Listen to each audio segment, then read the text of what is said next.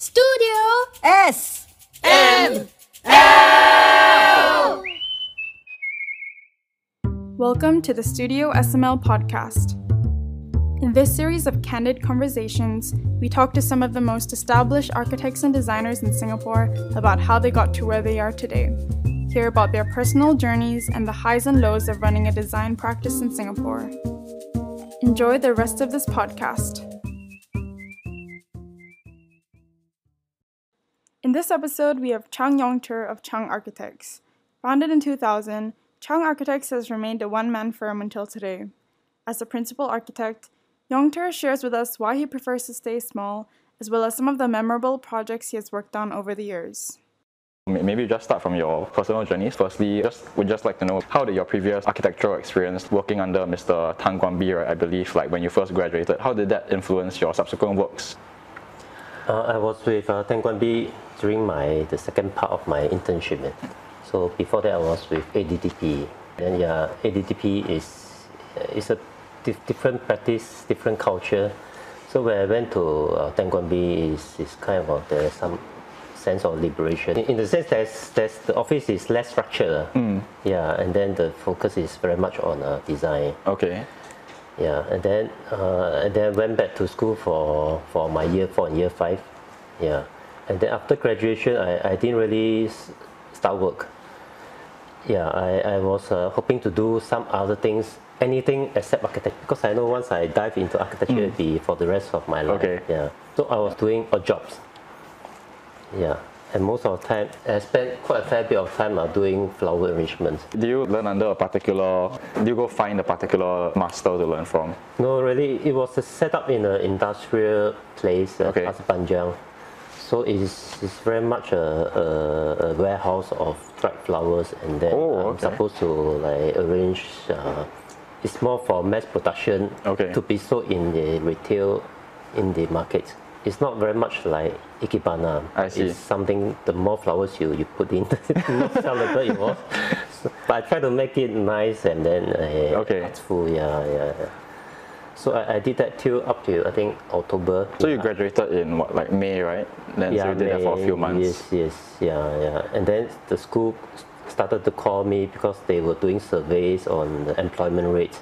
I wasn't in the architect firms, so So I pulled down their employment rate. And then after a while, my parents were grumbling because I'm not doing a proper job. And then I bumped into Mr. Tan again. So he said, don't waste your time, come and join me. So I did. I see. So I joined him, and then it was a very eventful 5 years over there. Was there like a large difference in the experience between, like, as an intern and as a full-time actual employee? Actually, of course, when I went back, I mean, you're a slightly more mature person, and then you have a different outlook in life, and then, of course, the responsibility is heavier because you're no longer an intern. You're expected to know some more knowledge about construction, and so I went in with quite a different mindset in the sense. But the culture at Tan Guan Bi was the same as before. And Ling Hao was there. He was there as when I was an intern, and then he was still there. So it wasn't that much of a difference in terms of the office environment. It's nice to have the familiar faces. How would you say that those experiences under Mr. Tan Guan Bi, ADDP, as well as the flower arrangement, did they have a significant impact on your subsequent works, your outlook towards design, or even maybe just your outlook towards life in general? Of course, the culture that I was absorbed in Tan Guan Bi has a great influence in my subsequent, how I approach my works, because Mr. Tang, he's very focused in architecture, and he doesn't have a table. He didn't have a table. So he will be walking around, and then he will be talking anything but architecture. And most of the time, it will be gossips about his architect's friends, and then and that's from his conversation. We learned quite a fair bit about the industry, but it always went back to architecture. So it also in a way imposed upon us as a very serious or full-time designer. It's not like you go there just for 9 to 5 job. I see. Yeah, this architecture affair is like 24/7. So really architecture as a lifestyle, right? It is, yeah. Sometimes he will nag, because I was singer during those years, and then he will nag, better get a girlfriend with good taste, to the extent. Yeah, Okay. Yeah. How about your, your education in NUS? Like, how do you think like the period in school like sort of shape your experience? Maybe earlier you mentioned like about how thesis was a turning point. So maybe could you elaborate a bit more about that? Yeah, NUS. I mean, most of us went into architecture without really know what architecture was, especially during our time. I was at the orientation program, and then before we decide what course to take, and then there was some JC student asking, what kind of engineer is architecture? Yeah, and the art scene during that period also is not very much alive. Okay. Yeah. So when I went into architecture, I think my year one tutor kind of made a shift in my mindset, and yeah, he had great influence over me. He was the late Mr. Wang Da-Gui. Yeah, he got his degree in all the way back at Berkeley University. Oh wow, okay. And he met Mr. Frank Wright. Yeah, so I mean, he was already quite elderly when he was our tutor in year one. Yeah, so he had a lot of experiences to share with us.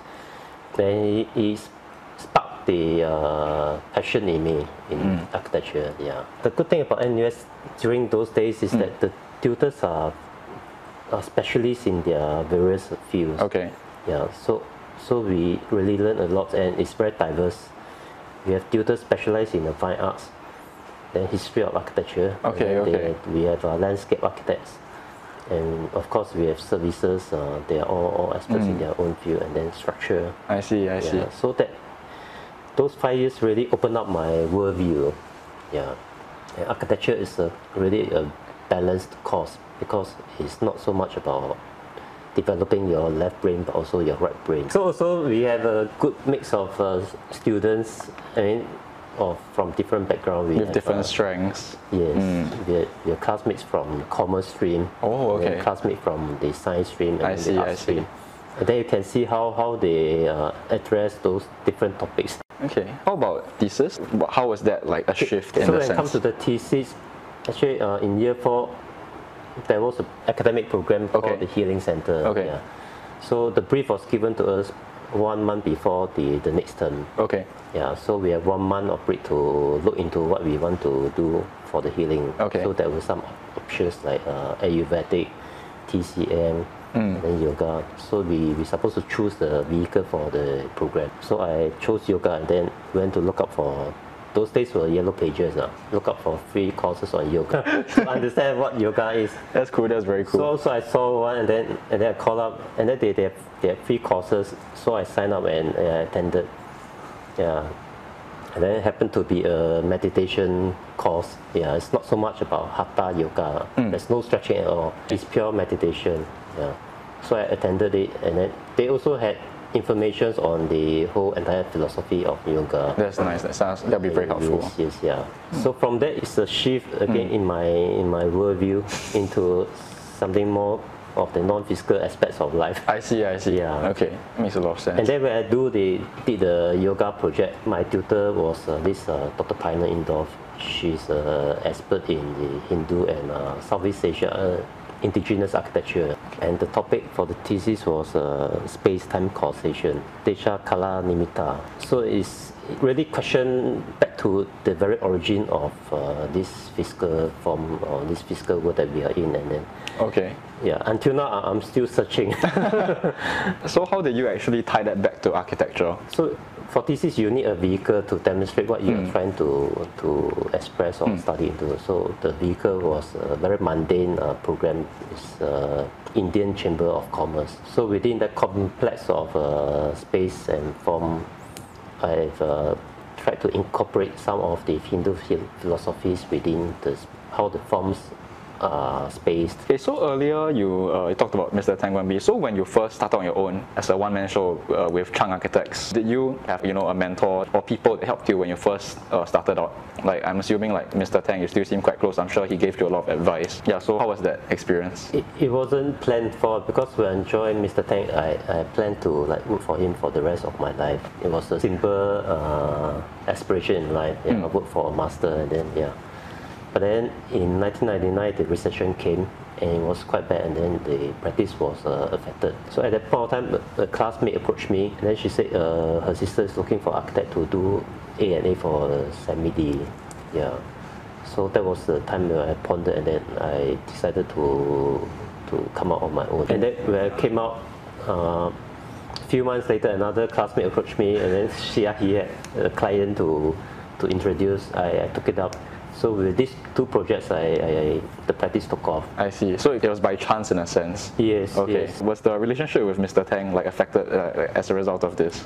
Of course, I was the last architect in the office, and also at the time, Randy was trying to set up his practice, and then he was looking for a space. So eventually, he rented a space at the same office. Yeah. So with Randy around, then some of the projects that were stopped, eventually he took it up to complete it. Yeah, so there was someone to oversee the left behind projects. I see. Yeah. And of course, Mr. Tang was sad for me to go, and I also felt sad, but just that things have to move on. He was, encouraging in a way. It was, a happy conclusion as an employee in that firm. What were some of the initial teething issues that came with setting out your own firm? I assume like having to make the adjustment from working for someone to having to take on all the responsibilities for project on your own, like liaising with the contractors, engineers, that kind of thing. Actually, it was very smooth, because in Tang Wan-bi I was doing almost everything. Yeah, basically everything. So when it comes to doing on my own, there's no change, except it's a different setup, different office. You've won a lot of accolades, both as an individual and as the principal of your own firm, like the 20 Under 45, the President's Design Awards, things like that. So would you say that these awards were turning points for the firm, and also how important do you think such awards are for architecture firms in general? Okay. When I started out on my practice, I just wanted to do good works, and then I didn't care about taking up in competitions or awards, and then I just want to do good works. And then along the way, this URA friend lady approached me, because she was in charge of the 20 Under 45. So she's tasked to look for young architects, and then she approached me, and then I thought it's more like helping her. And then I decided to join this program. So I signed up, and then so that there was some audition involved.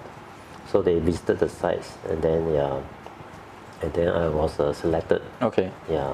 So actually, that on the other hand, it really helped me a lot, because it once you are listed in the 20, and then of course publicity really helps. Yeah. So I'm very grateful for URA and also for Larry to have thought of this to promote young local architects. Would you say that it's important for architecture firms to strive for these awards? Because like you said, the amount of jobs that will come in, it's also a very big financial turning point. Or do you think that you would have done just fine even without these? I wouldn't say it will be the same, because but it really helped, because no amount of advertisement that you pay to a magazine or publisher can equal to such a recognition. Yeah, even the PDA, is invaluable. Yes. As the principal of a one-man firm, what are some of your responsibilities? Do you delegate work to maybe freelancers, or do you prefer the control that comes with doing everything by yourself? It wasn't planned to be one man. Yeah. Okay. I normally go with the flow. If let's say there are more projects come, so eventually I got an assistant. Okay. Yeah. Of course, I will take up jobs that are within my means at that point of time. Okay. Yeah, and also projects that could maybe help me to grow. Yes. Yeah. So by doing within a means, you can plan pretty well. Okay. And being small is also very nimble. Okay. Yeah. Of course, I won't be taking master plan or condominium projects. That'd be out of my scope. What are some unique difficulties that you face since setting up your own practice, as opposed to working for Mr. Tang or ADDP? Have there been conflicts with clients or engineers, contractors, or having issues with a lack of manpower, having to settle financials and things like that on your own? I think the problems or the challenges faced at Tengguanbi is very much the same. Okay. Yeah, and actually biggest challenges will be expectations on the client side. Yeah, the technical problems those can be solved actually quite easily. Yeah. But it's the human aspect that is more tricky. Everyone always says. Yeah, so EQ plays quite a fair bit in this area. Yeah. In the same vein, what are some of the more difficult clients that you've had to deal with, or rather difficult experiences that you've had with clients? Normally the more challenging clients are not that they are bad but because they don't understand what you have been doing or couldn't discern what design language they've been doing. Yeah, those are the more so-called problematic clients. Yeah, so sometimes when you show them perspectives or even if you do a model, they could not visualize the eventual outcome. Yeah, so those are the ones that you really have to kind of educate along the way. How do you sort of break it down for them as lay people who don't really have knowledge in design? You spend more time and efforts to explain to them why things are done in a certain ways. Whereas those clients who with the same who are in sync with your language, you don't have to talk a lot. Instinctively they see, they understand. Yes. What are some of the factors that you think led to the success of Chang Architects? The factors I think I'm pretty down to earth. Okay. Yeah, and then I could say I'm passionate with what I'm doing. Yeah, and then I'm also try to be conscientious of things and then what the client needs. Yeah, and then to be understanding. So you put the client first in a way? Yes. Okay. Yeah, they have to be the first in the priority. Yes. Would you say that, like personally, that you have a distinctive style that clients specifically seek you out to achieve? I'm not so sure about that because for every project I don't intend to set the distinct design language. Yes, yeah. It's very much depends on the client's brief and also the context of the site. Yeah, those are things that influence the design outcomes. Do you choose the projects you undertake, and what are the factors involved, between whether you accept or reject a particular project? Of course, I have no grounds to choose the projects unless I'm the developer. So if let's say there are projects that come and then there's an inquiry, normally I meet up with the client and to understand the client as a person. Okay. And then also to feel whether we have the chemistry to work along. I see. Because it will be a long affair to embark on the project together. Yeah. So the chemistry plays a big part. And then the other criteria would be the brief, what they are looking for in the design. Yeah, are they looking for some refreshing ideas, or are they just looking at what already that have been done? I see. So if it's something that's a bit more cookie cutter, maybe you'll think twice. Yeah, they can look for architects who can do this better. This is a bit of a general question. So how do you balance your design with the practical concerns like costing and buildability? Those are very important criteria as well. So from the onset, you have to take this into considerations in your design to make sure that it's affordable, buildable as well, and then it's practical. That's for sure it has to be. So am I right to say that it's a little bit intuitive? You sort of know what can be done within the constraints that have been given by the client? Yes. Next, how have your non-architectural passions? I don't know if you have any interest in perhaps music or art, or maybe even things like cooking or maybe floral arrangement, like you mentioned earlier, and commitments. How have these influenced your designs, if at all? Because I personally like music, but I'm not good in playing music. Yeah, I think music alone, but I was a drummer in my school days. Yes. So when I talk about music, it's really frozen architecture. It has rhythm, it has beats, it has a melody, and then it has a beginning and an ending. But in jazz, there's no beginning and ending. But it's hard to verbalize how these thoughts and this influence can be translated into architecture. There's a rhythm, there's spacing, how you time space and how you space time. So moving on to maybe some of more specific projects. So can you tell us about your favorite project that you've worked on? There are quite a number. But most of the time, the favorite ones will be the ones that are able to redefine typologies in an interesting way. Yeah. Because once you set the intention to do something different, that's the motivation behind. So, for instance, like if you just had to choose one, or you can talk about all of them, if you prefer. My earlier projects would be the E-Log house. Okay. That kind of transform how intermediate terrace houses were designed, and then by the way, how the kitchen was brought all the way to the front, because kitchen, the utility are always planned the rear, but this one is also brought all the way to the front because of some concept issues actually. Okay. Because there was a huge retaining wall, so the ventilation was bad. So a logical way is to bring it to the front so you have plenty of ventilation and light. So you transform that into a centerpiece of sorts. Yes, and because it's intermediate, normally there's a lack of natural day lighting and ventilation. So it was also logical to set back the main space away from the two boundary walls so that you get lights from both sides.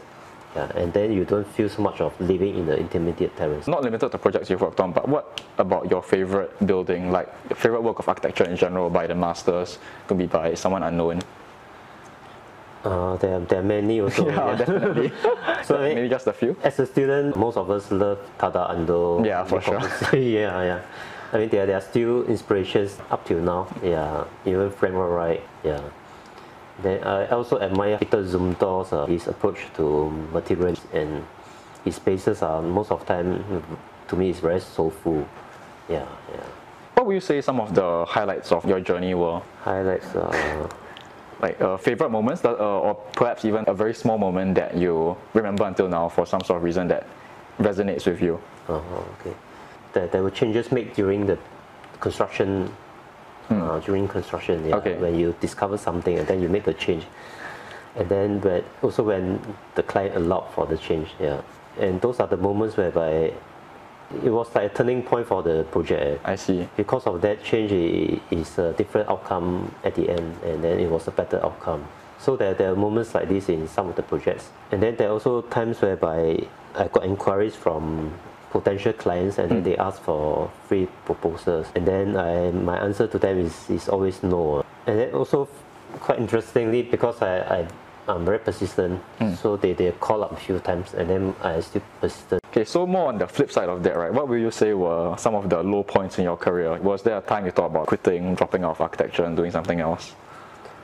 That thought never came to me because there's no other options besides architecture. I mean, I can go back to flower arrangement or do my...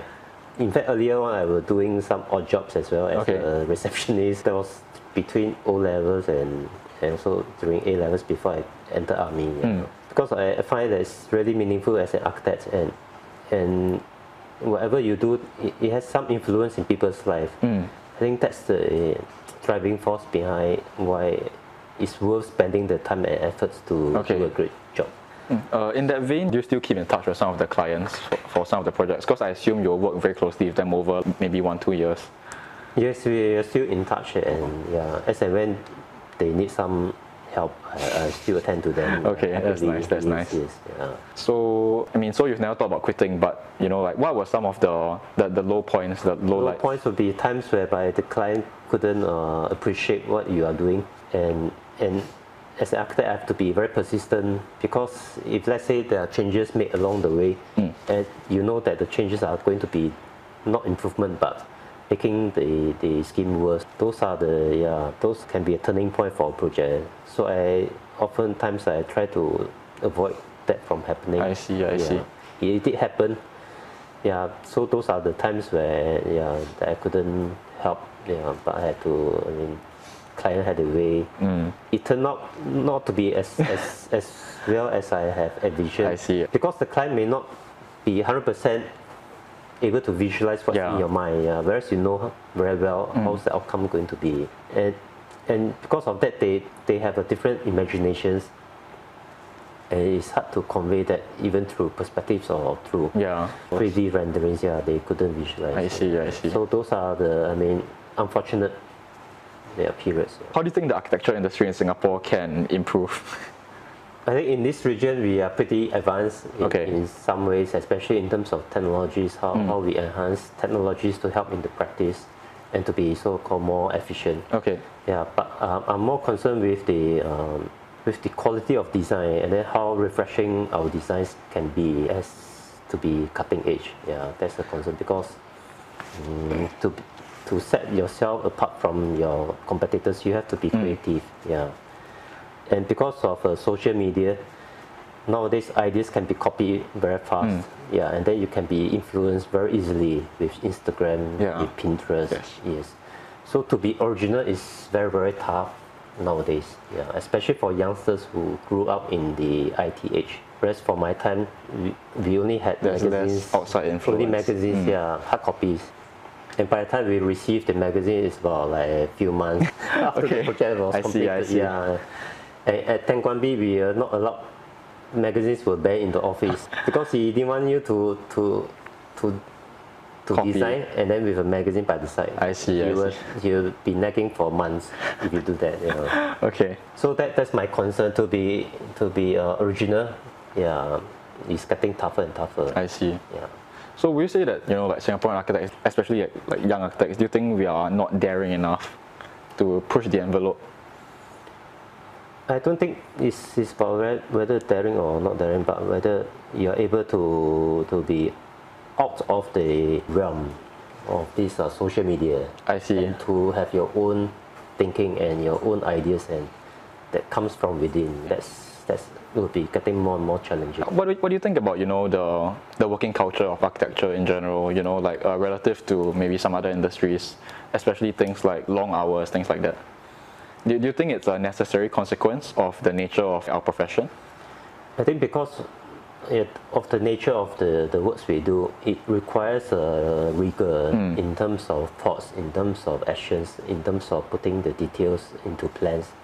It really requires a lot of effort and time. Yeah, this I think cannot be avoided. Okay. Especially if you want to do a good job. There's no shortcut. Where do you see the architecture industry in Singapore going, like in the future, maybe perhaps a decade from now? Yeah, I think it's related to what I've already mentioned, about how creative we can be. Because I'm very concerned with how children are raised nowadays. It's a phenomenon that's happening since like 15-20 years. Because parents don't really understand about child development and what's needed for a child when they're young. Yeah. So actually, for children between 0 to 7, they should be playing most of the time. They should not be sent to enrichment classes after enrichment classes and then given instruction, play and instruction activities. That will really stifle their imagination and their curiosity to discover things on their own. Yeah. And especially sense of touch. The senses of the child needs to be developed during that period of time. So they have to be touching, especially natural materials, raw materials like wood, sand. They need to play in the mud. And when it's developed, it's in the body. And then when you grow up as an adult, you have better idea of how to design. I see. Because you have this sense in you. Yeah. So we need kampong children, but we don't have kampongs for children to grow up in. And Singapore, everything is so urbanized. Yeah. You're not sensible enough to see that difference.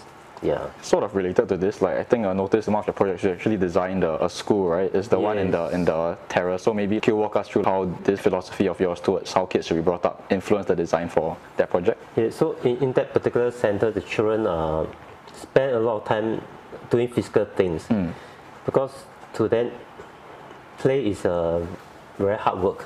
Okay. Whereas when they watch adults work, right, it's play to them. For example, when they push something that's heavy, they need to lean the body more as compared to pushing something very light. Then by doing the actions of pushing, they experience this and it's in the body.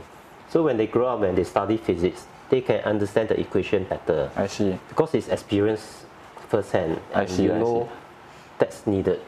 All the toys are like mango seeds, rubber seeds, tree barks. Oh, okay, derived from nature. Yes, I see. and these are all open-ended toys. There's no stuff like Lego because Lego is very finite and every piece is standard. So they play with wood blocks that are irregular in shapes, plucked from the tree or dropped from on the ground, and then we pick it up and polish it, and then that becomes the toy for them. Yeah. So every piece is different, and then every piece they have to respond to the irregularities. So I have to emphasize, because we keep talking about lifelong learning. Yeah. lifelong learning have to start from 0 to 7. That's the time whereby the curiosity of the child is aroused, and we have to keep that instead of stifling that and stopping them from and telling being them what curious. to do. Yes, yeah. So coming back, that was about the industry, right? So, Yes.